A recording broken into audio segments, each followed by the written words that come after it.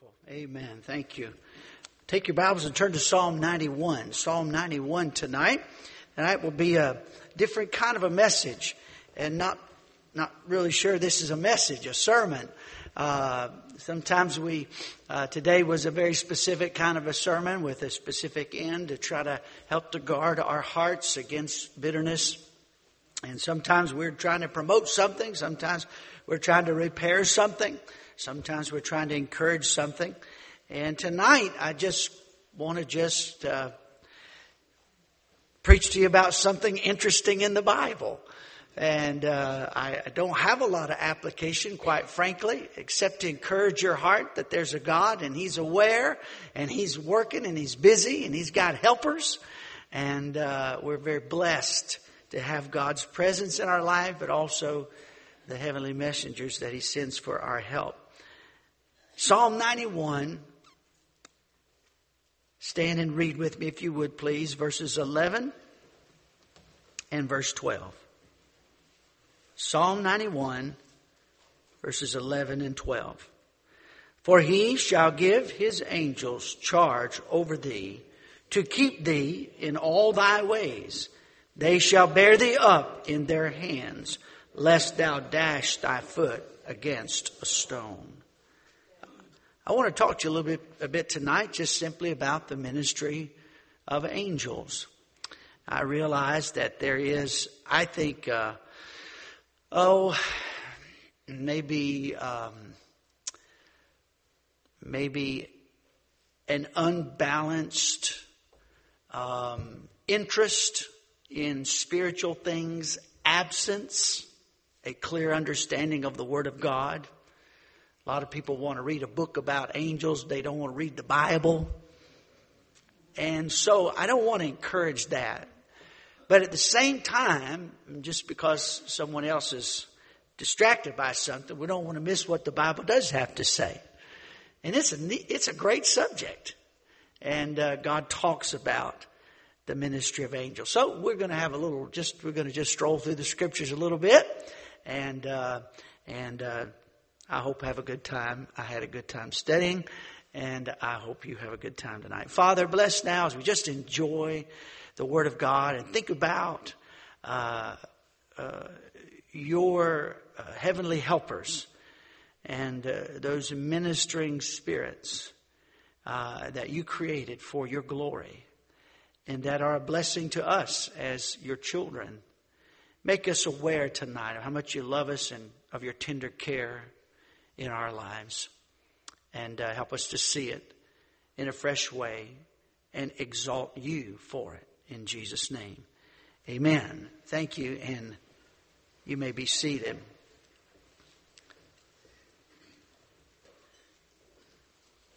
In Hebrews, in chapter number 1, I'll ask you to turn over there with me. And I don't think you want to try to follow me in all the passages tonight. You're certainly welcome to if you want to, but I think I will probably not linger extensively in any one scripture, though I have a lot of scripture to read to you or to reference. And so I think maybe you would get the most out of it just to listen and just enjoy. And as we learn something about the ministry of angels, the Bible tells us that in the book of Job, that Satan himself came and appeared before the Lord, and he came and evidently to give an account, and he had to report where he'd been and so forth. And I don't understand all the details behind that, but I do learn from that even the fallen angels are still yet accountable to God. And we know the story that unfolded and the working of God in Job's life as a result of Satan himself's question. And so I do believe that the angels appear before the Lord, and the Bible tells us that they will be the instruments of His judgment in Revelation chapter 7 and verse number 1 and chapter 8 verse number 2 and elsewhere in Revelation. They will scorch the earth with fire at the bidding of God. These are very, very powerful beings that God has created. They were very much involved in the ministry of Christ at His birth in Matthew 1 and Luke 1. He came Gabriel, one of three archangels. I believe Lucifer is the third. Gabriel, Michael, and Lucifer. And Lucifer, of course, a fallen angel.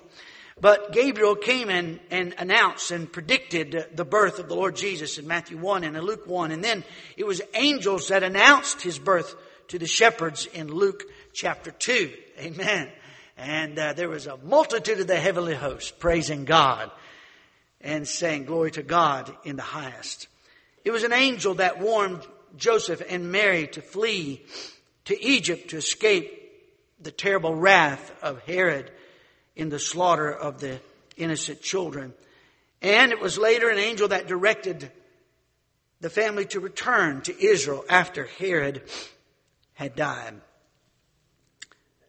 Angels were there, legions of angels were there at Calvary, according to Matthew 26:53, ready to come to the Lord's defense.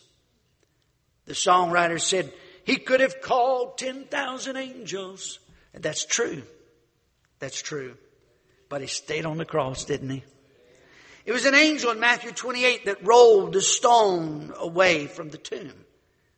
It was an angel that resurrected the morning of the resurrection, that announced Christ was alive. He's not here. He's risen. Amen. Come see the place where He lay. And there were angels present in Acts chapter 1 when Jesus ascended. Why stand ye gazing here? This same Jesus who's left you is coming back in like manner. Amen? And He is coming back. They will be at the rapture of the church. 1 Thessalonians 4, verse number 16 says, we'll hear the voice of the archangel. And in Matthew 25 and 2 Thessalonians 1, they will accompany at the second coming. They will accompany the Lord. They will be present in Matthew 13 at the judgment, where the angels are given the duty of separating the wheat from the tares at the second coming of Christ. In Colossians 1:16, the Bible says, they, along with all other things that God made, were created by God, by Him, and for Him. Interestingly enough, 1 Corinthians 13, verse number 1, references the tongues or the language of angels. I infer from that angels have their own language. In Jude and verse number 6, it speaks of their own habitation in reference of a place they formerly lived before they were bound in everlasting chains for their rebellion. In Acts 7, verses 53 and Galatians 3:19, we learned that they had an important role in giving God's law to Israel. Numbers of times in the Bible we find angels encouraging God's people, especially encouraging them along to get with it. They seem to be movers and shakers. In Genesis 19, the angels hastened Lot and said, arise, take thy wife and thy 2 daughters which are here, lest they be consumed. They actually laid hold upon Lot's hand and his wife and his 2 unmarried daughters and said, escape for thy life. Hurry up. Run for your life. You have to wonder sometimes what those angels must think when they see us, God's creation, rebelling against Him, dragging our feet. In Acts chapter number 12, I like this one right here. In Acts chapter number 12, Peter, the church, of course, is praying for Peter, you know. And an angel comes to the prison cell and says, Peter, get up. The Bible said he smote Peter on the side. Peter must have been a heavy sleeper. An angel came, knocked him on the side, and raised him up. And come on, get up. Arise up quickly, the angel said. Gird thyself.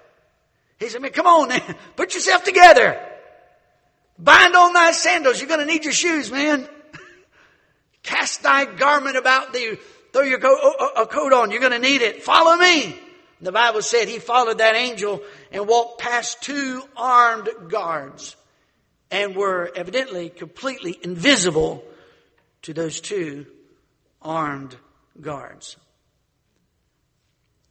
Corrie ten Boom tells a story about being in Ravensbrück, from where they had been to this prison camp, Ravensbrück. They wanted to conceal this Bible, and she prayed. She said, Lord, she said, surround me with your angels, and this time make them non-transparent.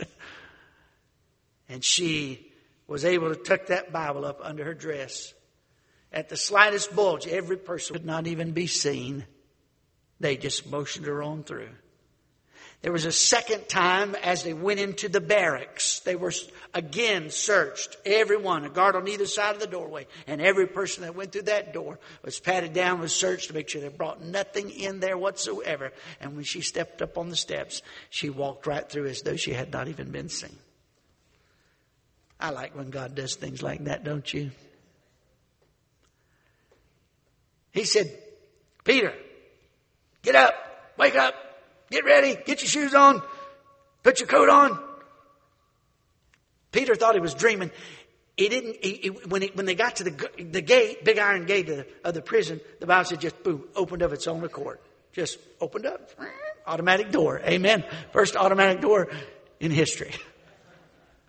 And he walked out, and he's in the middle of the street, and the angel just takes off, just disappeared, just kept on going, you know. And all of a sudden, he said, I'm not dreaming, am I? And he realized, he thought it was a dream the whole time, and realized he was awake, and God had delivered him. Amen? In Matthew 2, an angel came to Joseph the carpenter and said, arise and take the young child and his mother and flee into Egypt. In Acts chapter number 8, an angel came to Philip and said, arise and go toward the south, which is desert, and go near and join thyself to this chariot. Philip had been in Samaria, leading a great revival. And an angel, a messenger of the Lord, came and said, man, come on, get up. You got to go down here to the desert. There's somebody that God wants you to witness to. And of course, that was the Ethiopian eunuch. And he got saved. Amen? He got saved.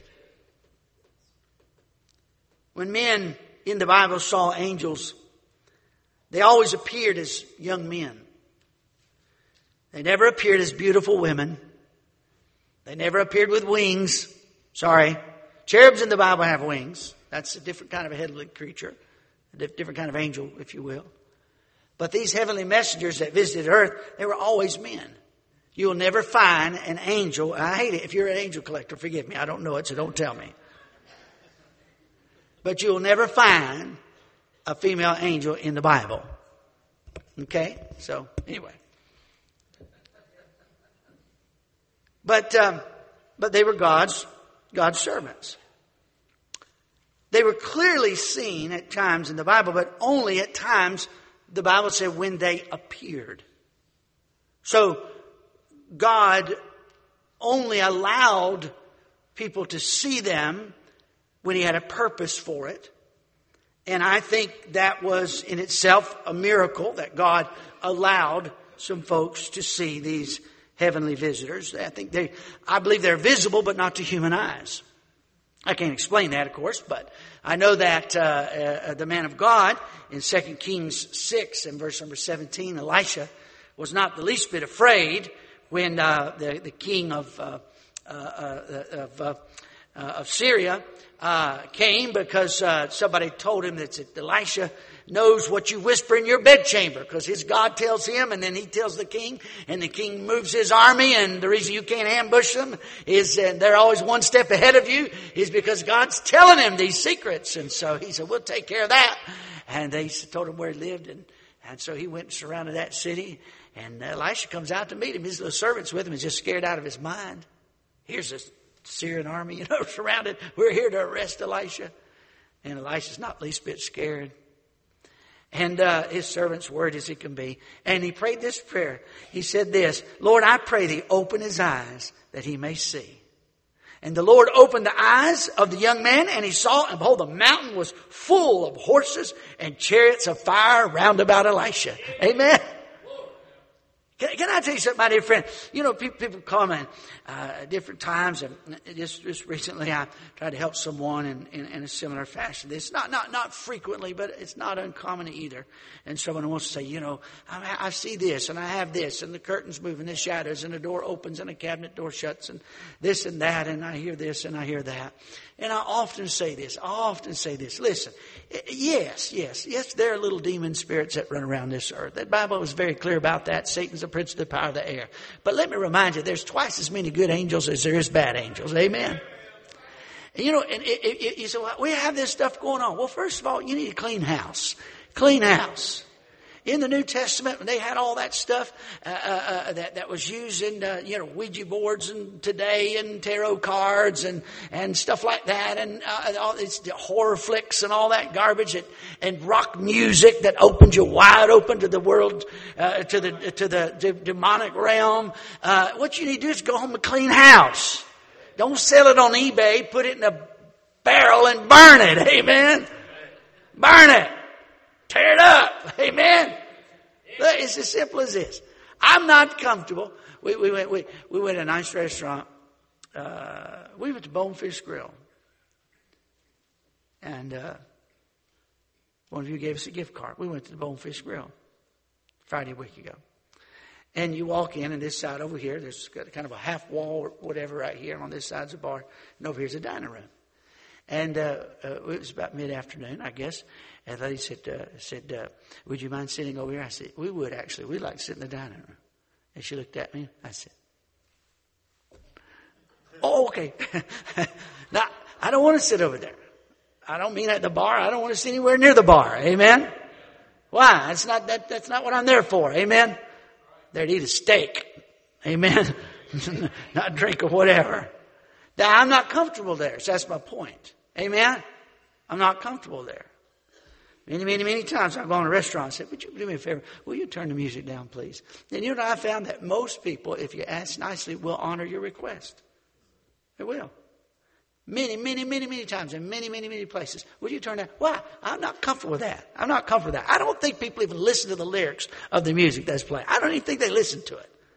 I don't even think they know what was being screamed into their ears. Now, my point is this. There's places I'm not comfortable. I'm not comfortable. And by the way, there's places you as a child of God, I as a child of God should never be comfortable. Amen? So here's my point. You get up in the morning at our house, and there is Christ honoring. It's been this way for years, and my wife is intentional about this. You get up in the morning, you come early to our house, and you will find, as folks are getting ready, you'll find Christ honoring music playing in our home morning after morning after morning. You'll find music that is well done and well sung and Christ honoring. That's the atmosphere we like. That's what we like.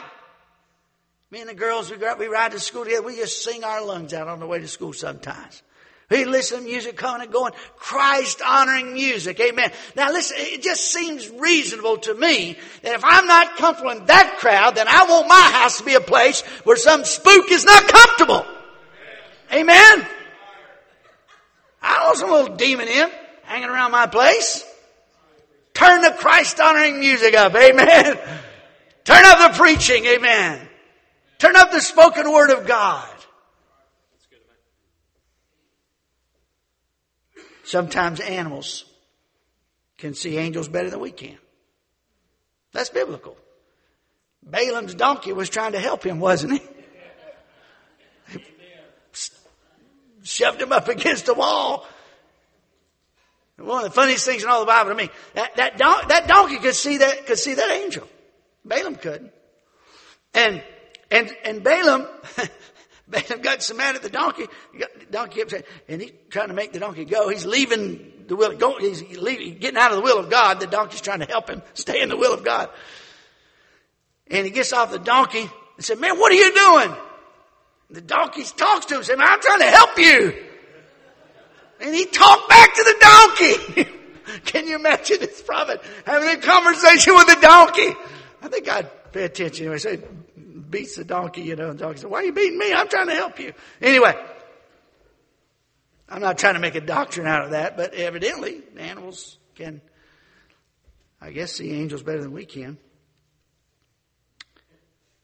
I think angels probably travel at the speed of light, based on Luke 10:18. Satan, an angel, fell from heaven like lightning, the Bible says. I wouldn't stake my salvation on that. Mr. Cook's maybe, but not mine. But I'm of that opinion.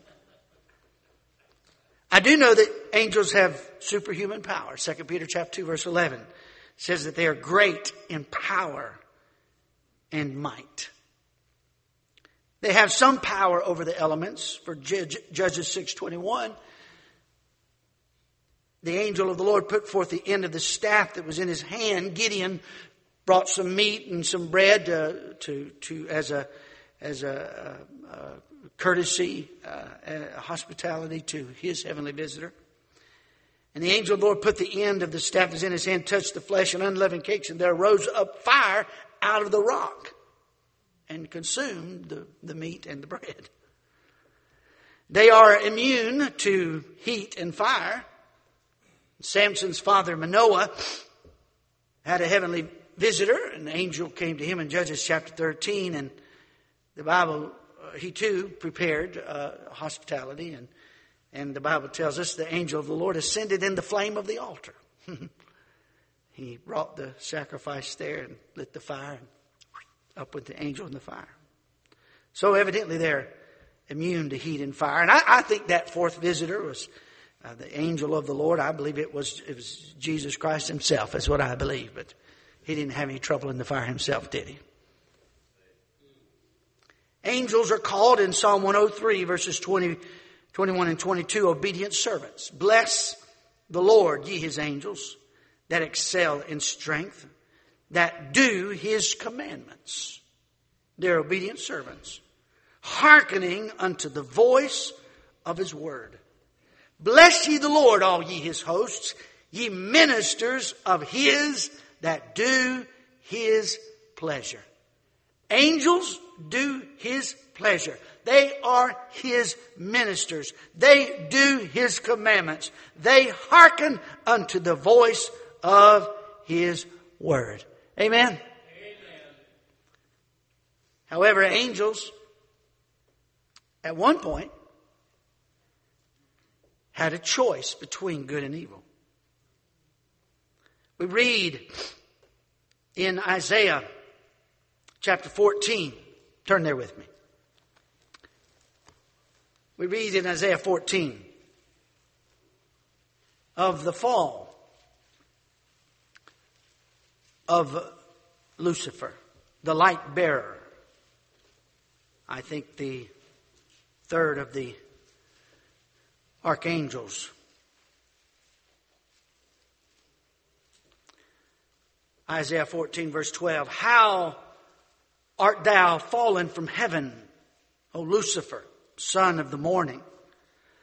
How art thou cut down to the ground, which didst weaken the nations? For thou hast said in thine heart, I will ascend into heaven. I will exalt my throne above the stars of God. I will sit also upon the mount of the congregation in the sides of the north. I will ascend above the heights of the clouds. I will be like the Most High. Satan had an eye problem, didn't he? Capital I problem. Go with me to Revelation, the last book in your Bible, if you would. Turn over there with me to the book of Revelation in chapter number 12.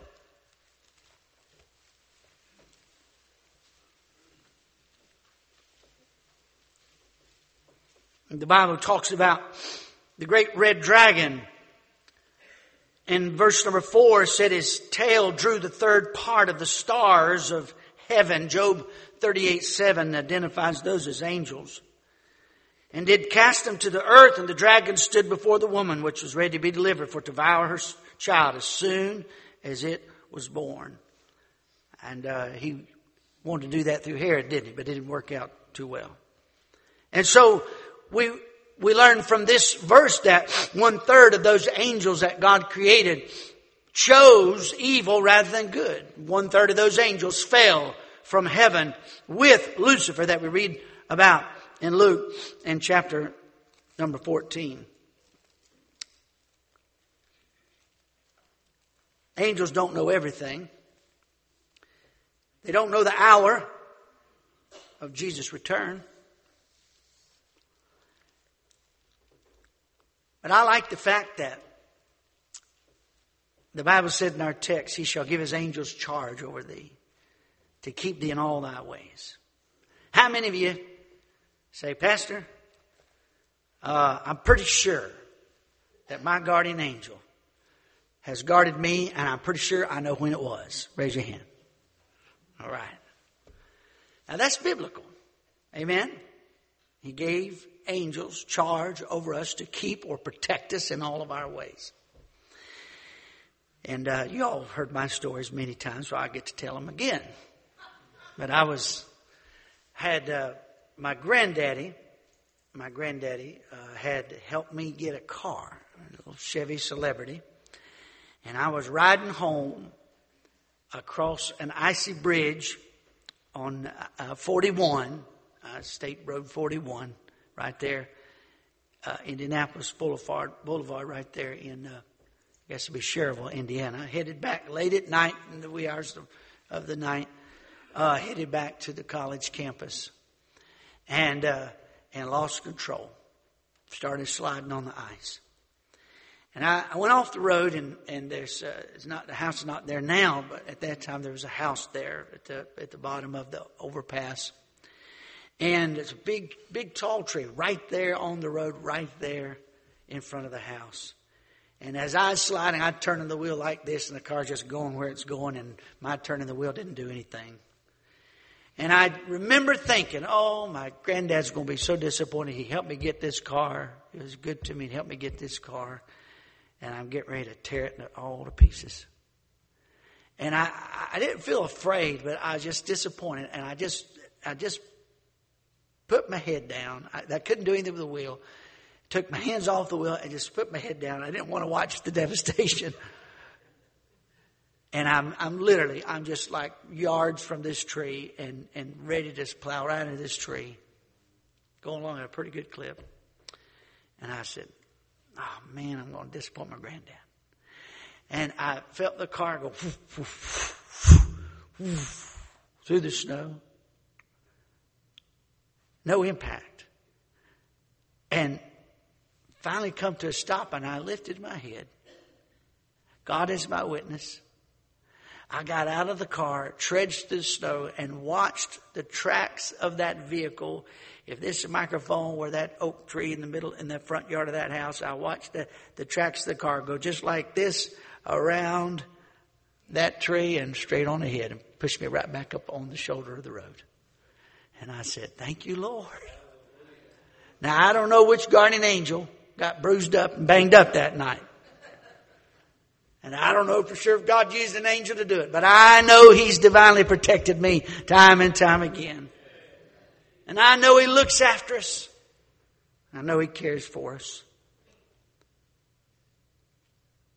In 1912, one of the most fascinating biographies I've ever read was of Sundar Singh. They call him the Apostle of the Bloody Feet. Sundar Singh grew up in a Sikh family. And with basically everything everybody believes is fine. A very wealthy family, very well-to-do family. And to associate with Christianity was a complete shame to the family.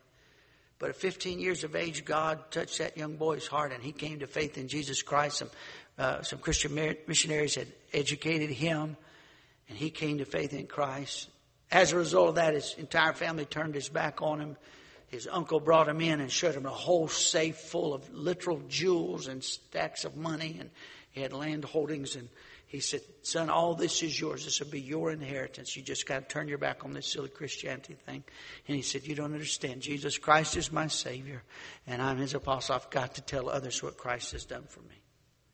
And he went from very wealthy to being in abject poverty.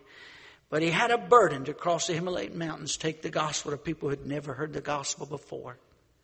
And in 1912, he went over a certain pass, and he went everywhere. He lived a very simple life and literally walked on his bare feet. And he crossed that high Himalayan pass and came to a little village and said, can you help me? Can you help me know where to get through? I don't know this land. I don't know this area.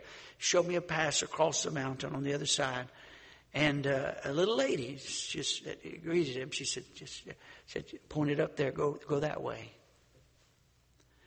He was 2 hours into that walk to the top of that mountain, and he came to an icy river. It was impassable, and he realized that he'd been lied to. He had given and given and given of his life to share the gospel. People have never heard, lived just a very simple life. And he became overwhelmed with discouragement. He was freezing cold, icy waters, impossible river to pass. And he just cried out to the Lord. He said, God, I don't think I can go on anymore. He laid down and he said, I don't think I can go on anymore. And literally ready to give up all hope and just lay there and freeze to death. And he laid down crying out to God and looked across the water, and there was a man on the other side of the river and a fire, and a man warming himself by the fire. He hadn't seen the man. About that time, the man got up from the fire, looked across the river at Sundar Singh, and walked across the icy water chest high now, as though the current had no impact whatsoever on him. Walked across the river, knelt down, and helped Sundar Singh up onto his shoulders, and then walked back across the icy waters, set him down next to the fire. He's freezing.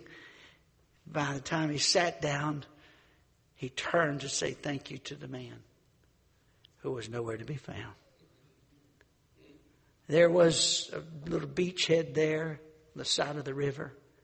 It was 100 yards or more before anybody, where there's nothing, just open area. Now, you say, what happened? I don't know who God sent, but I know He's got a bunch of messengers. And I know He keeps His servants safe. And I know He loves us, and I know He cares about us. I'm so thankful for that. Go to Hebrews, if you will, please. Hebrews chapter number 1. Hebrews in chapter number 1.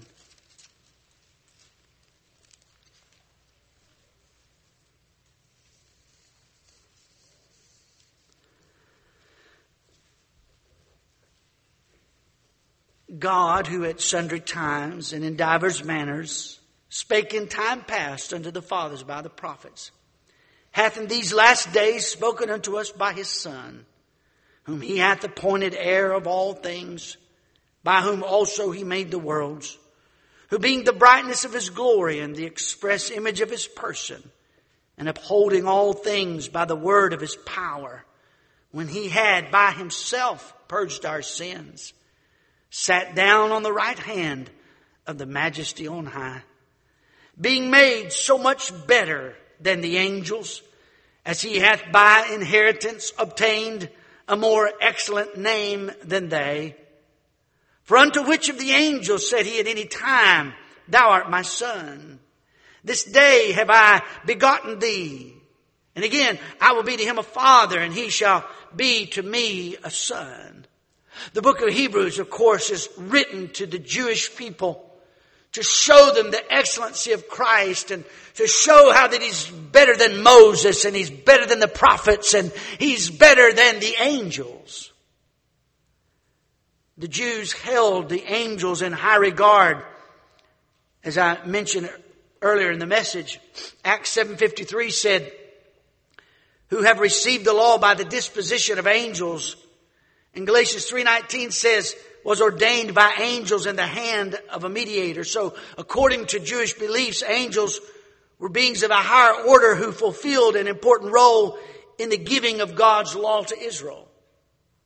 And so it makes sense that He would open this book with a comparative of this one, the Son of God, with angels because of the respect that they had for angels. But He asks the question in verse 5, yet unto which of the angels said He at any time, Thou art my Son, this day have I begotten thee. And again, I will be to him a father, and he shall be to me a son. And again, when He bringeth in the first begotten into the world, He saith, and let all the angels of God worship Him. He's trying to identify the Messiah to these unbelieving Israelites. He's trying to exalt the Lord Jesus Christ. And he says, listen, you think a lot of angels, but God told the angels to worship His only begotten Son. Amen. Verse number 7, of the angels, He saith, who maketh His angels spirits and His ministers a flame of fire. But unto the Son, He saith, thy throne, O God. There identifies the Lord Jesus Christ as God incarnate. And thy throne, O God, is forever and ever. A scepter of righteousness is the scepter of thy kingdom. Thou hast loved righteousness and hated iniquity. Therefore God, even thy God, hath anointed thee with the oil of gladness above thy fellows. What he's saying is that angels are just ministering spirits. They're just merely servants. But this Son is a king. He's God in flesh, exalted high above any other heavenly being. Verse 10, and thou, Lord, in the beginning hast laid the foundation of the earth. And the heavens are the works of thine hands. They shall perish, but thou remainest. And they all shall wax old as doth a garment. And as a vesture shalt thou fold them up. And they shall be changed, but thou art the same. And thy years shall not fail. This earth and the heavens are temporal and they're going to be pass away. But this Son, this Messiah, this Jesus, this Savior is eternal. The same yesterday, today, and forever. Verse 13, but to which of the angels said it at any time, sit on my right hand until I make thine enemies thy footstool? None is the understood answer. Are they not all ministering spirits sent forth to minister for them who shall be heirs of salvation? Turn to Revelation chapter 20. Revelation chapter 20. The book of Hebrews exalts the Lord Jesus Christ.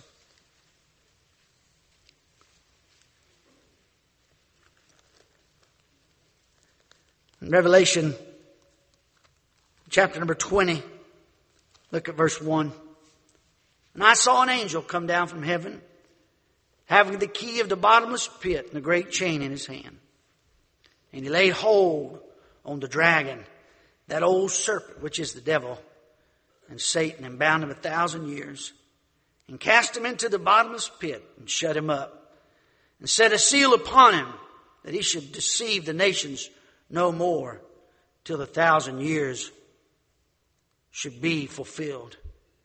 And after that, he must be loosed a little season. Verse number 10. And the devil that deceived them was cast into the lake of fire and brimstone, where the beast and the false prophets are, and shall be tormented day and night forever and ever. Somewhere back yonder, one of those archangels led a rebellion against God in heaven. And he took 1/3 of those angels with him. And they work for the devil. They've been around a long time. They know human nature pretty well. And by the way, you don't need to mess with the devil. You don't need to mess with anything at all. Anything at all has anything to do. Listen. I wouldn't so much as read a horoscope. I wouldn't touch a Ouija board. I wouldn't touch a tarot card. I wouldn't go visit some spiritual advisor. Those involved in necromancy and those involved in soothsaying in the Bible, it was capital punishment. Yes, Satan has power. Of course he has power. That's why you ought to stay away from. The Bible talks about, in Ezekiel, talks about how he was crafted. He was made. It says Satan, he's literally described by the prophet as a musical instrument. Thy pipes, he talks about his pipes. He makes music, which is why he has such a hold on the music of this world. Now what you ought to do is shut every door you can.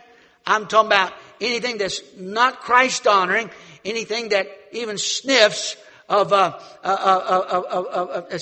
told me the other day, I'm having trouble with spirits and things like this happen. I said, well, tell me, what do you do besides work? He said, well, I do yoga. I said, well, there's number one right there.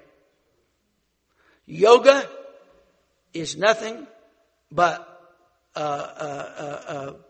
Eastern mysticism with a little makeup on it. Let me tell you something. You want to prosper, read Psalm 1. You want to prosper, you meditate in the Word of God day and night.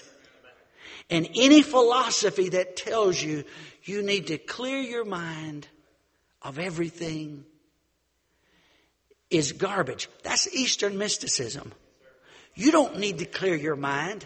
The Bible says that will keep him in perfect peace. Who clears his mind? No, that will keep him in perfect peace whose mind is stayed on thee. Amen. You don't need yoga. You need a Bible study. You say, I need exercise. Wonderful. Exercise. Exercise yourself away. That's great. But let me tell you something. Anything at all that reeks of that spiritism other than the Holy Spirit, you ought to get it out of your life. Amen. God looks after His children. Amen.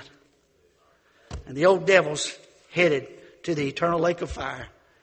And all the imps that do his bidding are going with him. But you and I are one day going to bow before the throne of the King of Kings and the Lord of Lords. And we'll be there by the droves from every tongue, every nation, every tribe. We'll be there. And we'll bring praise and honor and glory to the Lamb. And we'll get to see those cherubs and those seraphim. We'll get to see them flying around the throne, crying, holy, holy, holy. Amen. What a sight it'll be. I'm glad to be saved, aren't you? Let's stand together. Well, I'm on the winning side. Yes, I'm on the winning side. Out in sin no more will I abide.